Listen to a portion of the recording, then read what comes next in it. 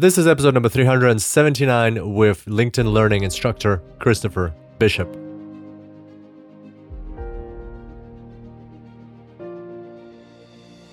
Welcome to the Super Data Science Podcast. My name is Kirill Eremenko, data science coach and lifestyle entrepreneur. And each week we bring you inspiring people and ideas to help you build your successful career in data science. Thanks for being here today, and now let's make the complex simple.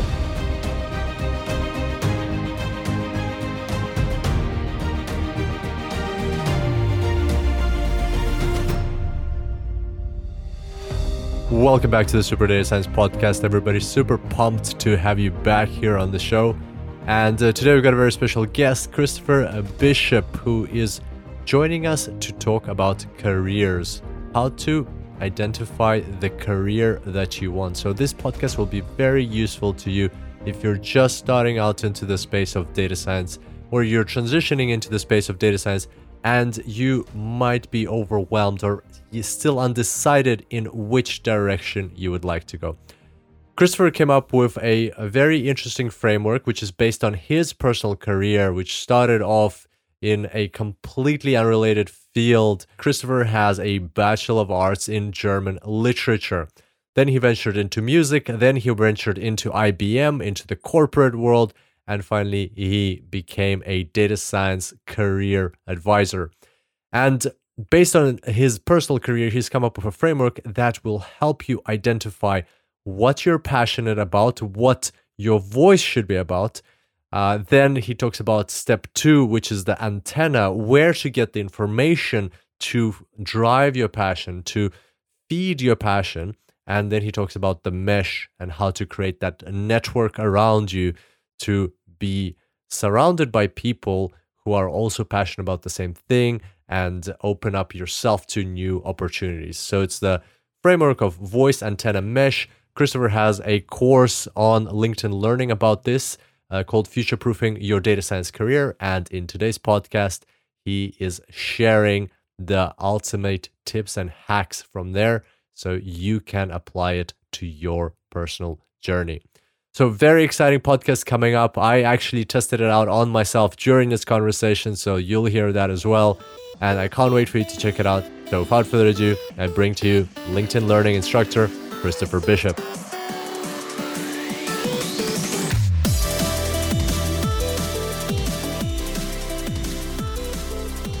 Welcome back to the Super Data Science Podcast, everybody. Super excited to have you back here on the show. Today's special guest, Christopher Bishop, is calling in from Connecticut. Chris, how are you going today? Hi there. Welcome from the East Coast of the U.S. Amazing to have you. Amazing to have you on board. How's things on the East Coast? Are the lockdowns slowly easing off, or is it still quite restrictive? It's pretty restricted. I mean, they're saying it's going to start to ease up more next week, and I can finally get a haircut after 6 months of looking like a pretty raggedy character here. But it's good. The weather has been great. It's kind of summer up here in this hemisphere. So we've had some lovely summer days here in the Woodbirds. Fantastic. That's fantastic. And you said you're only like an hour away from New York, or like not far away from New York? Yeah, we sort of live in, it could just be described as like the commuter corridor. So a lot of people used to, not so much anymore, but used to get on trains and go into New York from Connecticut every day. I did it myself every day for 8 years, in and out. It's a long trip. And I was doing it before really there were laptops and cell phones. I'm dating myself, but you can do a lot of work now on the train. So it's not bad, and that's where the work is. So that's where you got to go. Okay, gotcha. Well, what's your favorite thing to do on that commute? Well, typically read the paper going in, right? And I used to do it reading the actual paper. Now I do it on my phone. Or read a book or listen to a book on Audible or use Blinkist, right? I'm a big fan of that application. The kind of little snackable bites of books that they put together. That's pretty cool. Yeah. I've read a few on Blinkist. It's quite useful. Yeah, very helpful. Like books that I would never read. but that I just want to get a sense of what they're about. You can get through it in like 20 minutes, get the basic idea. And then there have been instances where I've actually gone back and read the actual book a few times. But mostly it's like, oh, okay, that's what that's about. Okay, next. Fantastic. Okay. Well, tell us a bit about yourself. So you are quite active in the space of data science and specifically even helping people and educating people. For somebody who doesn't know you, how would you describe the things that you do? Well, so I describe myself as a nonlinear multimodal careerist. So by that, I mean, I've had 8 careers so far since I graduated from college with a degree in German literature. Really handy. Wow. But I was also minoring in music. Right after school, I got a gig touring with a band that was opening for the Eagles and ZZ Top and Fleetwood Mac and Frank Zappa. I moved to New York, became a session musician, toured with Robert Palmer, did 2 tours and a live album at the Dominion Theater, playing bass for him. Ended up in the jingle biz in New York, writing music for television commercials, and then taught myself to be a web producer in the sort of early 90s, and much to my surprise was hired by IBM into corporate internet programs and worked there for 15 years. Wow. So I was sort of in the right place at the right time, and I would say that to data scientists as well. Be aware of those kinds of transitions, right? So I was in the jingle biz and creating music on a synclavier, which was the state-of-the-art digital musical instrument at the time. So the music is data. I always say music became data about 1985 in New York, when guys and gals with samplers and sequencers came in and they could replicate basically what a whole room full of musicians were doing with kind of a rack full of equipment. So again, I think those kinds of transitions around technology and business are going on today in the context of data science, right? So just sort of a heads up. So after IBM, I did a TEDx talk and then transitioned into sort of freelance consulting about future of work writ large, and more specifically about how technology, and in this case, data science, were driving transitions for business models and what they represent in terms of career and job opportunities. When about was this? What years are we talking about? Well, so I left IBM about 7 years ago, 2013. Not to disparage IBM, but I did a TEDx talk and then they gave me a package. So that sort of shows you what they value. But anyway. So yeah, I worked at a company called Future Workplace as a boutique HR consultant for a couple of years. And then my real passion is talking not to HR people, with all due respect, but talking to young learners and workers. So the segue is speaking at various conferences. I connected with LinkedIn Learning, and they gave me an opportunity to create a course called Future Proofing Your Data Science Career. And that's sort of that's available now on LinkedIn Learning.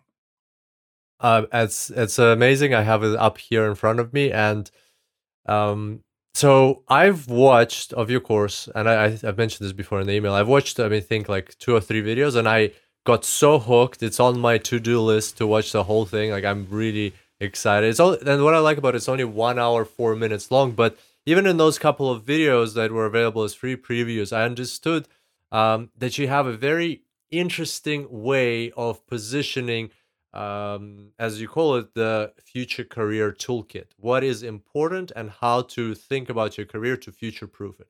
And that's exactly what I'd love to dig into this podcast, because I think that'll give a lot of value to our listeners, many of whom are looking to break into the space of data science or transition into the space of data science from a different career. So maybe let's kick things off. So you mentioned 3 main concepts in your course, the voice, the antenna, and the mesh. First of all, tell us a bit of background, like what kind of thinking, what kind of experiences in your life gave you the material to create this framework, to create this course. It clearly didn't come out of nowhere, and not from somewhere else, because I've never seen this before. So is it personal experience? Is it people you've spoken with, people you've coached, mentored? I'm just real curious. Where do you get the raw material for the course? Yeah. Well, so the trigger, actually, the catalyst was that I was invited to give a keynote speech to kick off a series of senior week activities at my alma mater, which is Bennington College. It's a small liberal arts school in Vermont. another state in the U.S.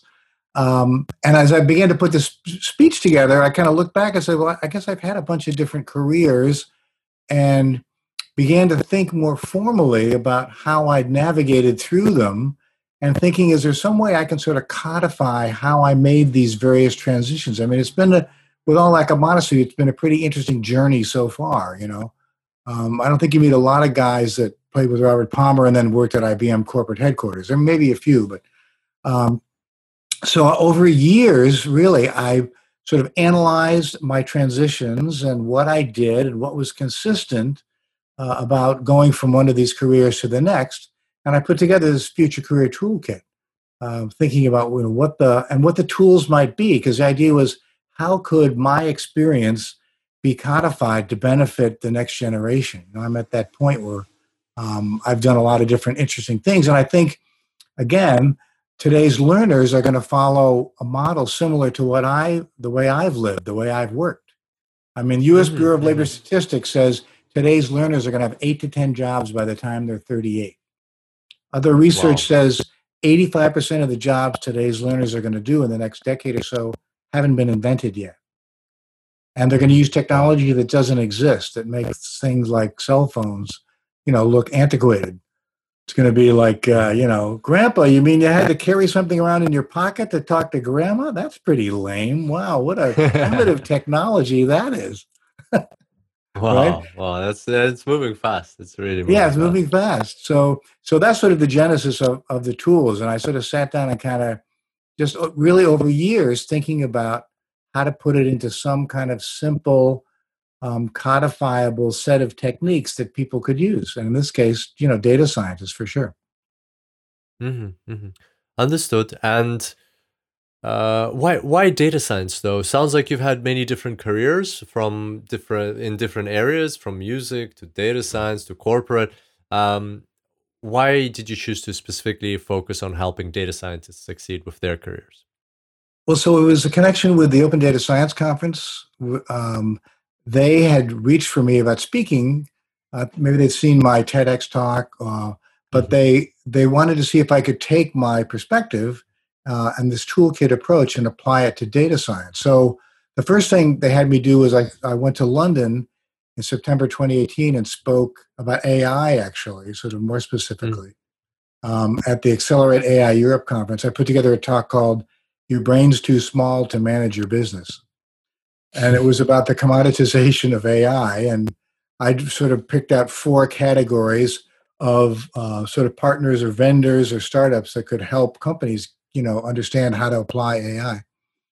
And then they asked if I would do a talk at their event in New York about how to succeed at data science jobs that don't exist. So I do these workshops mostly at universities. I've done them at Columbia, at NYU Stern, Baruch, Duke, Texas A&M, Queens College. Wow. Lots of like B schools, business schools, talking about sort of future careers. And again, how to succeed at jobs that don't exist yet based on these tools. So the ODSC people asked if I could, again, do a specific version focused on data science. So I put that together.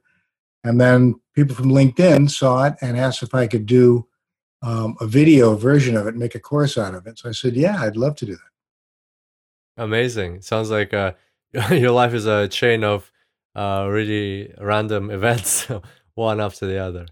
Well, it is, but again, with very studious networking behind it all, like how I tracked you down, in fact. Yeah, that was amazing. Are you subscribed to the Data Science Insider? Personally, I love the Data Science Insider. It is something that we created, so I'm biased, but I do get a lot of value out of it. Data Science Insider, if you don't know, is a free, absolutely free newsletter which we send out into your inbox every Friday. Very easy to subscribe to. Go to superdatascience.com/DSI. And what do we put together there? Well, our team goes through the most important updates of the past week or maybe several weeks and finds the news related to data science and artificial intelligence. You can get swamped with all the news, even if you filter it down to just AI and data science. And that's why our team does this work for you. Our team goes through all this news and finds the top 5 simply 5 articles that you will find interesting for your personal and professional growth. They are then summarized, put into one email, and at a click of a button, you can access them, look through the summaries. You don't even have to go and read the whole article. You can just read the summary and be up to speed with what's going on in the world. And if you're interested in what exactly is happening in detail, then you can click the link and read the original article itself. I do that almost every week myself. I go through the articles, and sometimes I find something interesting, I dig into it. So if you'd like to get the updates of the week in your inbox, subscribe to the Data Science Insider absolutely free at superdatascience.com/DSI. That's superdatascience.com/DSI. And now let's get back to this amazing episode. Okay, so now that we've built up this anticipation, and like even I'm like keen to find out, tell us please, what is this future career toolkit that you talk about in your course? Okay, so Future Career Toolkit has 3 pieces. Again, trying to keep it simple. So the pieces are voice, antenna, and mesh. And I work closely with a guy here in Connecticut who's an ideation guru. He does like ideation sessions for big corporate customers. He does sessions to help them create new products and services. He has a whole portfolio of techniques that he uses. So he and I collaborated to put together some of these activities, and particularly with voice. So the voice is the first piece, and really what it is it's a process for sort of finding your own value prop. It's almost like product development, product definition, if you will. And we use these triggers. We ask participants or learners to pick their favorite movie, TV show, book, or even game, right? We did a session actually in a high school, and this one kid said, I'm inspired by Fortnite. Can I use that as my trigger? So we asked them to pick something that resonates with them, and then tease out what the characteristic is. So for me, for example, my favorite movie recently was Blade Runner 2049. So the reason is I'm interested in future technology. I like the sort of future culture perspective, how the world might change, even, his love interest. I mean, what about a robotic VR girlfriend? I mean, the implications around technology and how it influences culture are pretty broad in that movie. And my favorite book was a book by an economist, Ruchir Sharma, The Rise and Fall of Nations. And it's about how economies morph and change and grow, very often driven by technology, and one of the technologies being data science. So at a meta level, it's future technology and sort of global economics are the kind of triggers, right? So that's what came out of my voice exercise. And again, every person is different, obviously, but it's a way for people to get to a sense of what they're interested in, what they're passionate about, what makes them want to get up in the morning, what they're excited about. And then the next phase is to talk about how that translates to careers. So that's the first tool, is the voice tool, right? Okay, that's exciting. Well, let's do it for me. If you don't mind, let's just do it right now for me. Absolutely, let's do it. So all right. So what's the first question? So pick a favorite book, TV show, movie, or game. And it can be from your childhood. It can be from last week. Whatever comes to mind. Again, first thought, best thought. Don't over-engineer it. Okay. What pops into your head? All right. Okay. In terms of book, I really like this book I'm reading now. I've mentioned on the podcast several times before. Deep work about focus, about isolating yourself from any kind of distractions and being able to be very productive and get the most every day. I feel fulfilled by when I'm able to do that. In terms of movie, the first thing that pops to mind, my girlfriend and I were watching a movie just yesterday, and I really, really liked it. It's called Inside Out. It's by Disney. It's about that one, right? I love that movie. That's a great movie, man. Yeah. So I guess it really describes well psychology of even for absolutely accessible to anybody, of joy, sadness, anger, disgust, and fear. And I like understanding people's psychology. So that would be my answer off the top of my head. So I would say, based on the movie, start with the movie. I love that movie. What an amazing movie that is.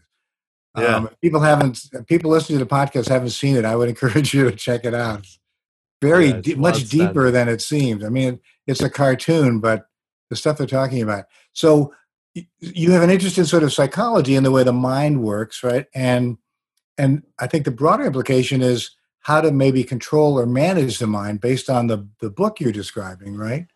So maybe Hmm. implications are and this, is what we use to drive the antenna piece, right? Is where are conversations going on around um, you know psychology and sort of bigger picture thinking. And certainly, I would say, based on what you do, tied to data science. So maybe it's sort of neuromorphic computing, or maybe Mm. it's areas where psychology and data are connecting.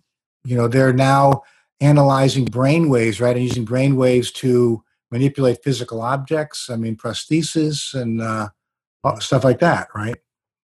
So that would Interesting. be Interesting. right. So that would be my sort of Okay. take on what you're describing.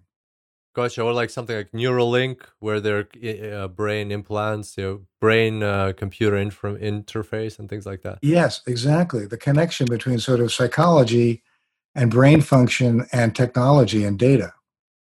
Okay, fantastic. So that's kind of like my voice. So that's one of the avenues I could explore to become, because I see what you mean. Like if I start digging into that and sharing more about these topics, I will find it interesting myself and I will be able to keep going. I won't find it as a chore. I will find excitement in it. And that way I will be able to dig into insights that no other people would find tedious and, like, oh, I have to do this again. For me, it would be just a breeze. Yeah, because these triggers have kind of teased out or bubbled up what you think is interesting. Mm. And the implication is what a future career path might be, or an additional or adjacent career path. Even. It doesn't have to mean you stop doing one thing and do something else. But again, these triggers sort of tease up, oh, yeah, that is interesting to me. Okay. Okay. Right? Very Makes cool. I sense? see. Yep. Makes sense. Absolutely. All right. Let's move on to the second step. Okay. So the second piece is antenna, right?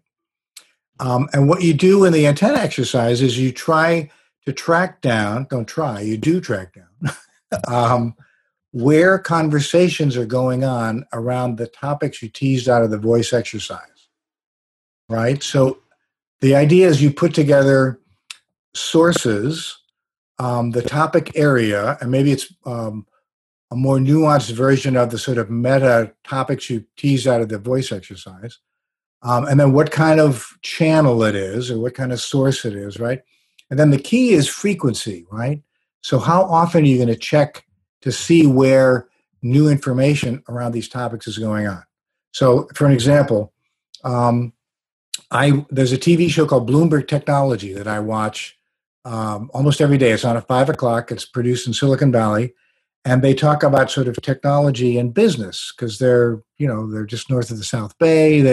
They're very focused on not only what the FANG, the major companies are doing in technology, Google and Amazon and Microsoft and Twitter, Facebook, but they also look at startups and they talk to all kinds of reporters, and they have journalists that track just what Facebook is doing. And to be honest, they treat it a little bit the way Entertainment Tonight treats Hollywood stars. They're kind of gushing, and sometimes way too granular. But they talk about trending in technology and business. So for me, that's exciting. That's interesting. I want to see where the money's going, where's venture capital getting invested, what companies are being acquired or creating new technologies that might transform business or culture. Right. That's one example, and that's like daily. The New York Times I read daily. There's a show on the BBC called Click. I love the BBC, and that's a weekly show. And they talk again about sort of leading edge technologies. They're a little farther out than Bloomberg Technology TV show. They're talking about things that are maybe still in university labs or even in the bowels of corporate R&D settings. But that's, again, interesting stuff that's on the periphery that's going to probably eventually, to some degree, work its way into the mainstream. Hmm. So for you, I would say, look for where, like the Neuralink. So start with Neuralink. Go to you put their website in your list. And again, if you see in the course, I built a framework, like a grid, right? The left column is the trigger. So in your case, it's sort of psychology and data, or brain function and data and technology. The next column is the source. So that might be the Neuralink website. The next is that it qualified that it is a website, so you don't get too skewed in one direction. I mean, you want to have a range of sources, right? And then the final column is frequency. Maybe you check it every day, every other day. You see who's writing on the Neuralink website. Is there a blogger or a professor or an academic or a thought leader? Do they have a separate blog? And if they do, find where that is and maybe check that, depending on how frequently they update it, maybe once a week or whatever, every 2 weeks. Is there a LinkedIn group where conversations are going on around brain? I was about to say, like, where's the community? Where are the other people like that who are also interested in these things? Yeah. So thought leaders, community, all kinds of sources. You know, that, as I said in the course, the good news is there are lots and lots of different sources of information. The bad news is there's lots and lots of sources of really good information. So the challenge, right?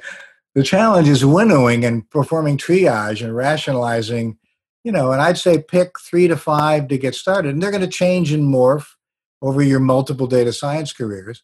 But, pick 3 to 5, a manageable number, and that are arranged, that aren't just websites or the elite newspapers or, LinkedIn group. Like make it a bunch of different sources. So you're cutting a wide swath in terms of places to get good information.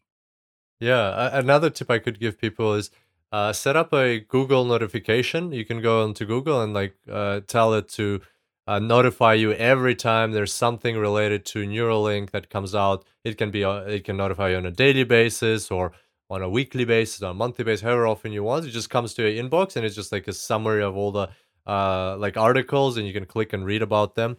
That way you don't have to go out searching for them as well. Yeah, no, that's a great tip. I'm a big fan of Google Alerts. I've actually even set it up so I have 3 main categories, and it sends me a daily digest, so it aggregates them all, so it puts them in one place, which is that's right. A great tip. That's right. And I said it wrong. It's not Google notifications, Google Alerts, right? Yeah, Google Alerts. Yeah, yeah, that's a great tool for sure. Yeah.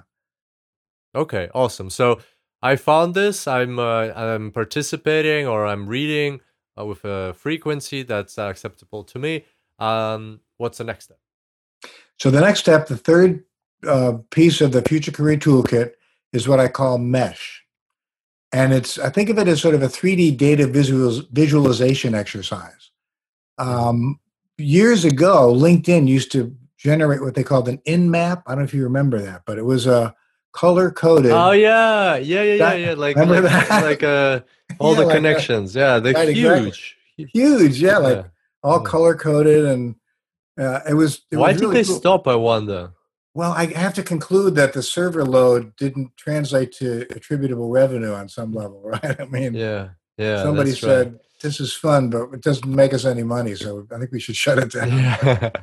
Yeah. There is still a good software for it. I forget the name, but if I remember, we'll include in the show notes, that is able to do that, like visualize networks of people exactly in the same way. I'll think of it later, but if somebody wants to do that, I think you can export your connections from LinkedIn and then visualize it like that. Oh, cool. So that's kind of what this exercise is. Again, I describe myself as an inveterate networker. So actually, I wrote a piece on LinkedIn recently called "How to Network in Your Pajamas," and it's sort of based on how we're all in these virtual settings now. But you can see, look at participants and who's posing questions, and look at the chat and check out the Q&A and find people to connect with. I mean, when I moved to New York in 1976 to make a living as a bass player, I reached for Will Lee, who's quite a famous bass player in New York, who's a friend, and said, what do I do? I'm in New York. And he said, schedule 6 jam sessions a day and panic to get to the next one.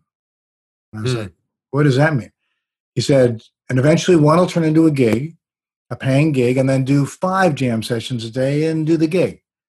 And then do 2 gigs and 4 jam sessions. So that's a metaphor for, it's not what you know, it's who you know, right? You've got to let people know who you are. So that model still holds true in 2020 in the era of COVID-19. I mean, you've got to let people know who you are. So the mesh piece is about building a robust, complex network and doing it on an ongoing basis across a range of topic areas. So what you do is you take the antenna content, right? You've done that exercise. You have the sources. So now you drill down into that data, right? The data, Hmm. and see who are the actual people or companies or organizations where these kinds of conversations, in the case of what we discovered with you, Kirill, like, Neuralink or brain machine interfaces, who are the people that are doing that work? So you do I encourage people to do a LinkedIn search for sure. You could do a Google search, find out where people are having this work actually done. So I think of the Neuralink thing. I think of certainly Silicon Valley. I mean that company that Elon is funding. I mean, at the MIT Media Lab, there's stuff going on. So find out who's doing that work and reach for them on LinkedIn and get on their proverbial radar. Send them a connection Hmm. request. Tell them who you are, what you're doing. That you want to, if you can, have an in-person meeting, maybe next year when this all passes. But at the very least, have like a Zoom meeting. Say you'd like to get 15 minutes on their calendar just to kind of introduce yourself and learn more about what they're doing. And I think you find people are generally very responsive. I mean, it's, the astute ones realize we're in a global community nowadays, and there are a lot of really smart, interesting people out there, and you don't want to miss an opportunity to connect with somebody. So that's kind of what it is. And my admonition is, this is me wagging my finger at the camera for those of you watching the video, add 5 people a week to your LinkedIn profile. Make it your job. I Mm. especially say this to Gen Z learners and early career millennials. If you sit down at 5 o'clock on Friday and you haven't added 5 people to your network, get to it. Like use the criteria again from the voice and antenna exercise, and use those as search criteria and track down somebody in neuromorphic computing, in your case, Kirill, or brain machine interface. Use that as the criteria, and you can narrow it down if you want to look in a particular vertical.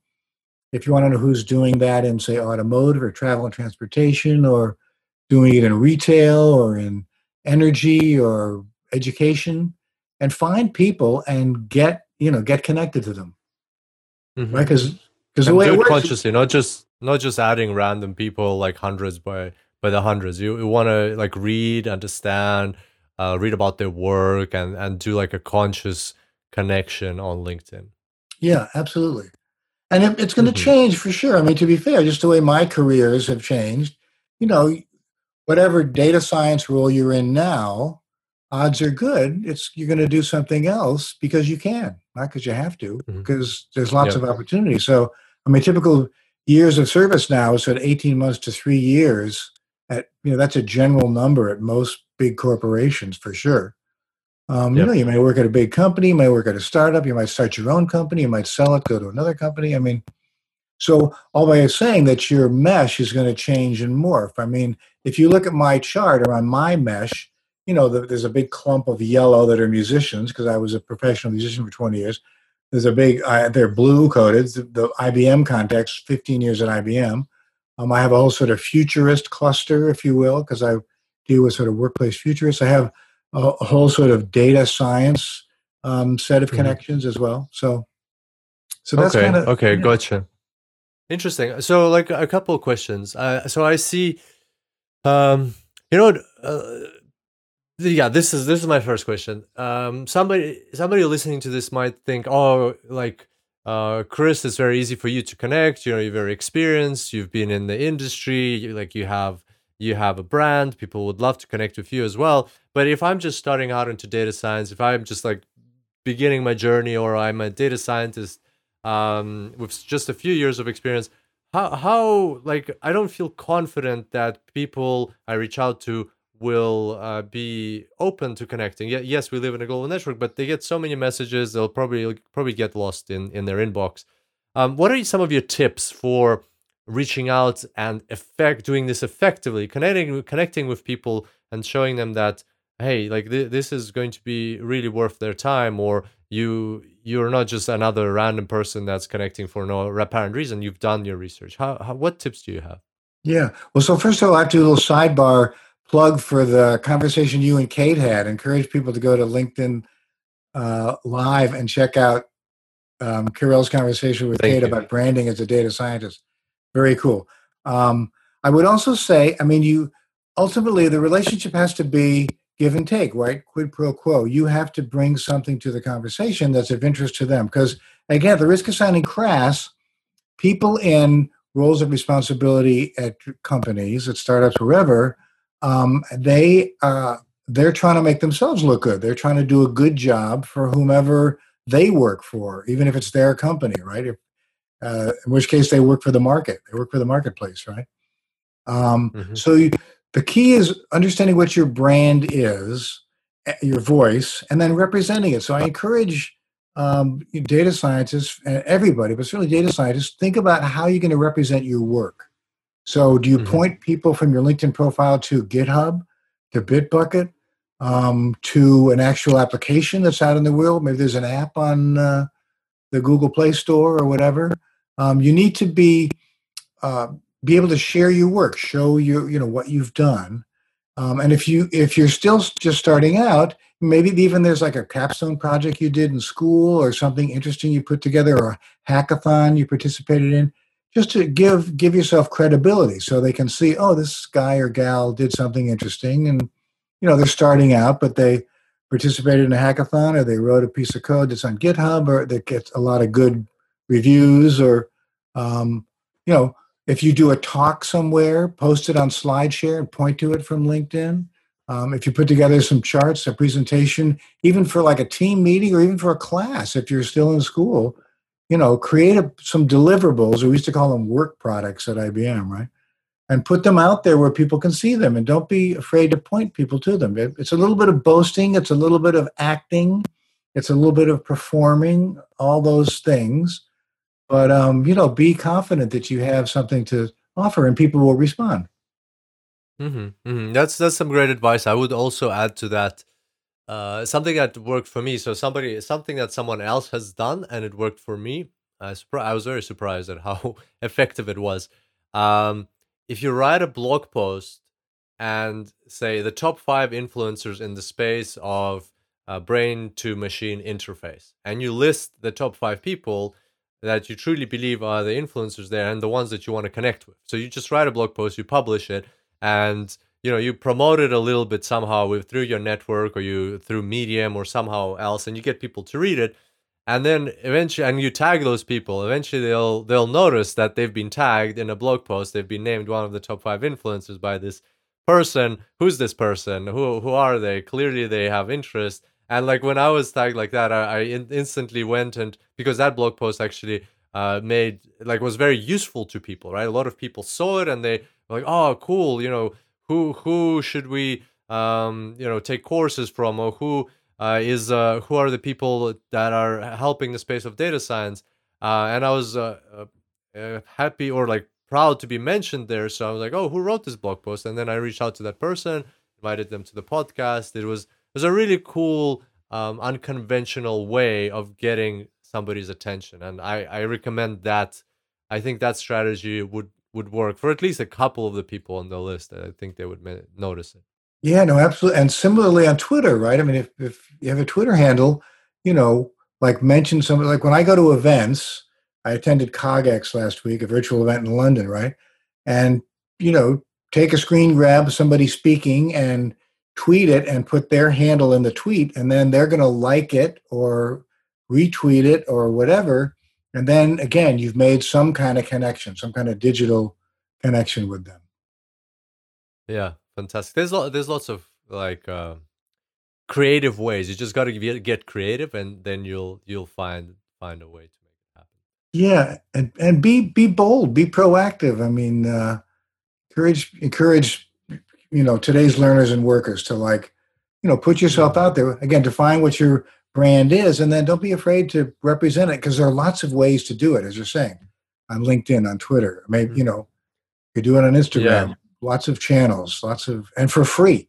LinkedIn is a great publishing that's platform right. too. I mean, I don't publish nearly as often as I should, but you can put up a post and then tag people and get people's attention. Certainly, people in your network will view it, and then they'll point other people to it. It's a great tool. Okay, all right. And speaking of the mesh, another thing you could do is once you've connected to like one of these people in the space, because you are interested in this space more and more, you can ask them, "Hey, can you connect me like after a few chats? Can you connect me with X and Y who you know they're connected because of LinkedIn?" So that's another technique. Yeah, no, absolutely. So I So just want to Chris, I follow on wanted to that ask point, you. though. I Sure. just want to say, I mean, I describe that as the Twitter math, right? So when you follow somebody or you connect with somebody on LinkedIn, go to see who their connections are, scroll through, and pick out people that look interesting that they're connected to, and reach for them. Same with Twitter too. It's a great way to see who they follow, and that you can do without even following them. Just see who's on their list. That's an open database, a data set of people that they think are interesting or important or contributing to the discipline, and follow them and or find them on LinkedIn and reach for them. So again, lots of ways to do it, to work the tools to expand your mesh. Absolutely, absolutely. And um, another question for you: can you have multiple voices at the same time? You mentioned that your voice might change over time. You might be interested in different things, but can you have multiple voices at the same time? Yes, I think you can, absolutely. And I mean, the example I cite is a woman that I know who worked at IBM. She's a millennial. She was actually there after my time, but I remember, and I think this is somewhat of a fairly typical millennial kind of worldview or approach.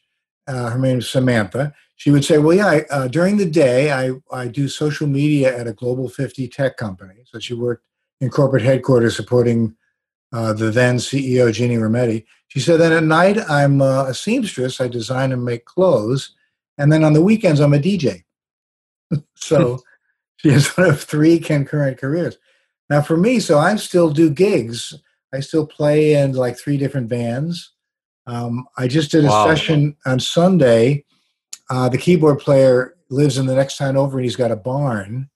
And we played last summer at this festival called Sailfest in New London, Connecticut, right on the water. And this year it's virtual, so they asked if we would put a video together. So we put together a little vignette. We called it a Soft Days Night, take off on the Beatles movie A Hard Days Night. And Mhm. we had the band leader, Otis, introduce the cameraman, "Come on in the bar, we're going to do a show." And then we, the band, came down the stairs from the attic. "Hey, we're going to do a set for Sailfest." And then we recorded like 6 tunes, put the video camera at one end of the barn, and then sat on the stage at the end and just did a little salute. "Have a great Sailfest. We'll see you next summer, hopefully in person, and everyone Mhm. stay safe." And so anyway, yeah, you can have more than one voice. Fantastic. Yeah. So you can apply this not just to your data science career, but to your hobbies and to pretty much anything else you're doing. Yeah, absolutely. And again, data science permeates data at a meta level, like everything, right? I Mhm. mean, like 2 steps back, I always say, especially when I speak to like business executives, every company today is a technology company, whether they like it or not. They've got to be involved in it on some level or they're going out of business, right? I mean, it's just that simple. Yeah. So the translation for data scientists is there's lots of opportunities to do interesting stuff around data and data science across all kinds of companies, all kinds of verticals, all kinds of businesses, all kinds of disciplines. So it's pretty Mhm. cool, exciting. Okay. And in terms of this framework, one final thing to like really drive it home. I've built the voice. I understood the voice. I've set up my antenna. I've created this mesh and it's growing. What's the end goal? What's the end outcome of this framework? What do I get, or what do I how do I know that I've succeeded? Like, what kind of criteria should I set myself and say, if in 3 months I have this, then I've succeeded in building my voice antenna and mesh, and I'm on the right track. Yeah. So I think the idea again is to look for what your next career is going to be. Right. Hmm. So these tools are all designed to help you track down what the next opportunity might be. So as you follow people using your antenna and you connect with them using the mesh tool, uh, you establish relationships that so when an opportunity comes up, either with a person that you know in your mesh or someone in their network and their mesh, right? You say, well, I'm interested in doing something in your space. I see that you're developing whatever, like plug-in, modules so we can drive cars, with a chip in our neck or whatever. I'd love to be involved in that activity. Let me know if there's an opportunity or if you know anybody in your network. I mean, at the end of the day, you want to let people know that you're looking for opportunities and what your interests are, and keep them apprised of any work you're doing that's interesting, places where you speak, talks you give, charts you put together, code you write, applications you develop, relationships with other people in the thought leadership space in that particular area. And it's like playing the odds, right? It's a numbers game at the end of the day. But that's the way you get ready to be offered an opportunity or have someone identify an opportunity for you to move into your next career and then the one after that. So you can set a target for, like I always say to people, once you get comfortable in your job, start looking for your next job. I mean, I learned that really at IBM. But it's like, think about what you want to be doing in 6 months or even a year, build out the mesh of people in that space and keep in touch and let them know as you get closer to wanting to transition that you're looking for an opportunity. And again, it's all about who you know. So you just have to sort of play the odds and continue to work it. Wow, fantastic, fantastic, Chris. Thank you very much. Very, very insightful, and I think can be very valuable. I actually wrote down here as you were speaking. I thought that this framework could be helpful, indeed, not just for people in data science, but I know a friend of mine that is currently searching for like what is their calling in life. With this COVID and the jobs being disrupted and sitting at home and not having this ability to interact socially, and you get to thinking like what is my calling, what is my purpose in life. And I have a friend like that, and I want to share this framework with her. She has not in data science, she has nothing to do with data science, but definitely this will be very helpful for her. So thank you again for sharing this. I'm sure this will be useful for people listening to this podcast, and also maybe people that they know and love and care about that they want to help out as well. Yeah, well, thank you. No, I think that's exactly right. I think it can work across any discipline or any skill set.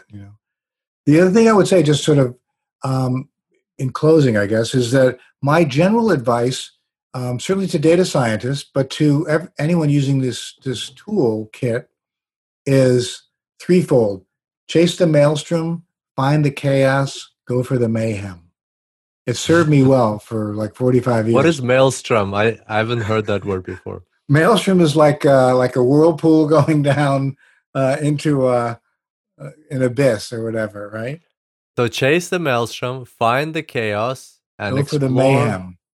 Go for the mayhem. Yeah. Tell us, what does that mean? Why? So what that means is, and again, this is this is me looking back on my multiple careers, like go where they don't know what it is yet. Mm-hmm. And certainly from a data science perspective, there's a lot of that going on, right? A lot of places where they don't know what it is yet. Because then you can help create it, you can help design it, you can be part of a sort of community that's doing something new and interesting. You can, in theory, be gainfully employed and remunerated, right, for your work, get paid for what you do. But you want to avoid stuff that's been going on for a long time, right? The cool thing is there's lots of new and interesting stuff going on. I would say, like, if you have an opportunity to work at a company, and this is with all due respect, like a staid, multi-generational whatever company, tech company, for example, or a startup, I would say go to the big company for a little while, because you'll learn things in that setting you won't learn anywhere else. I mean, stuff I learned at IBM, the way global multinational companies work, the rate and pace that they run at, the range of portfolio and services, managing across a matrix, the level of quality of work that they expect. I mean, it's pretty remarkable. But don't do it for long. Maybe do it for 2 or 3 years at the most, and then go somewhere where chase the maelstrom. Go where they don't know what it is, where some company is inventing something new. I wrote this kind of facetious note from a CEO to employees, again on LinkedIn a few years ago, called "What? You're still here?" And it would be a pink slip from the CEO to any employee who'd been in the company for 3 years. And the tone was, how come you're still here? Why haven't you left to start a company we want to buy? Or why aren't you working in the supply chain somewhere? Or why aren't you at a partner doing something to help us grow our model? Thanks for stopping by. You're fired. Wow. Right. So that's my take anyway. And it's moving fast, it being global, the global economy, right? So all I was saying, there's lots of really interesting stuff for data scientists to be doing, and others as well. Absolutely. Fantastic. Chris, thank you so much. It's been a huge pleasure. This will be very helpful. Before I let you go, can you please tell us where are the best places for people to find you, follow you, your career, and learn more about your work? Okay. Well, first I would say, please reach me on LinkedIn. I'm happy to connect. I'm a big fan of LinkedIn as a way to connect. And again, their mission writ large, I don't know if many people really know this, but they would say, taking 2 steps back, that they want to connect talent with opportunity at scale. And that certainly resonates with me, right? So reach me on LinkedIn. Follow me on Twitter at Chris Bishop. It's my Twitter handle. I have a website called Improvising Careers. You can follow me there. I have a travel log where I talk about all the interesting events that I attend and places where I speak. And I have a YouTube channel with some videos as well. I have stuff on SlideShare, presentations and videos. So those are all ways to connect. But yeah, please connect for sure. I'm happy to have a conversation with any and all of your listeners about how to apply these tools. So that's really great. That's really great. And don't forget about Chris's course, Future Proofing Your Data Science Career. It's on LinkedIn as well, and on LinkedIn Learning. You can find it there. Very cool. Chris, one final question. What's a book that you can recommend to our listeners? Oh, yeah. So I'm going to hold this up, even though maybe people aren't all watching. But my recent book, actually, after the Rishi Sharma book, is called More, A History of the World Economy from the Iron Age to the Information Age. The author is Philip Coggan. He's a writer for The Economist magazine. But I encourage anyone, and data scientists especially, because, data on some level has been part of how global economies are created and evolved and morph and develop for literally thousands of years. So for those of you who are either history buffs or into economics, it's written in a very entertaining style. But he talks about, again, how economies have morphed and changed, and driven by technology specifically, and data science as it relates to various aspects of technological evolution. So yeah, that's my current. Fantastic. More by Philip Coggan. Check it out. History and data science together. Love it. Chris, once again, thank you so much. It's been a huge pleasure having you on the show. I'm sure this will help lots of people. Well, thank you, Kirill. It was my pleasure to be on with you. Thanks very much for the invitation. I really appreciate it.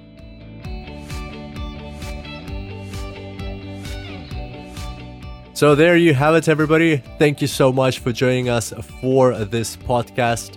I personally enjoyed this conversation. I think that I like to think that in life, I know what I'm passionate about. I know what I want to do, but this was still very useful to me because it helped me, it gave me a framework to identify, well, hold on, what if I want to have more voices? What if there's other things that I think I'm passionate about or I'm trying out? And how would I go about investigating that? Or how would I discover additional things in the first place that I'm passionate about? And even this exercise showed me that maybe I'm passionate about psychology and maybe that's something I should look into further. And moreover, it's a great framework to share with friends and colleagues and those who might still be discovering themselves. I have at least one person in mind whom I'm going to talk to about this framework.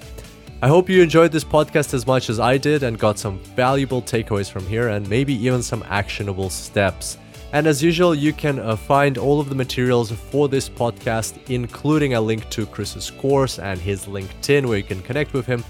at the show notes at superdatascience.com/379. That's superdatascience.com/379.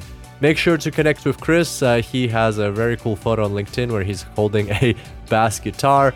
And at the same time, if you know anybody in your life, not necessarily in the space of data science, but in general, who is searching for their passion, how to build their career, and the next steps to take in this professional space, then send them this episode. It's very easy to share. Just send them the link, superdatascience.com/379.